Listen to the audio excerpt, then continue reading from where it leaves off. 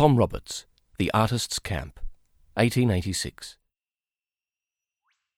Happy Box Hill, the barked roof of the old people, Houston's, the land sylvan as it ever was, tea tree along the creek, young blue gum twigs, the good night of the Jackies as the soft darkness fell, then talks round the fire, the prof philosophic. We forgot everything but the peace of it. Tom Roberts, A Reminiscence, 1914.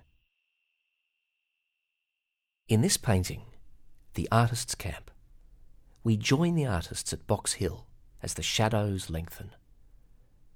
The tent is strung between two trees.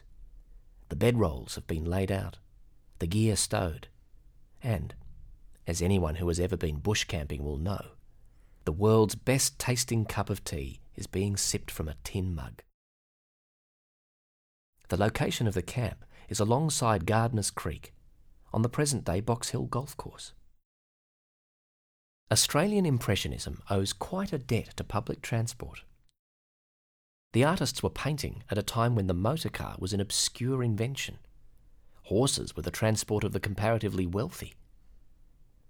As an illustration of the degree to which people relied on public transport, when the ceremonial Mace of the Parliament of Victoria was stolen in 1891, the thief made his getaway by tram.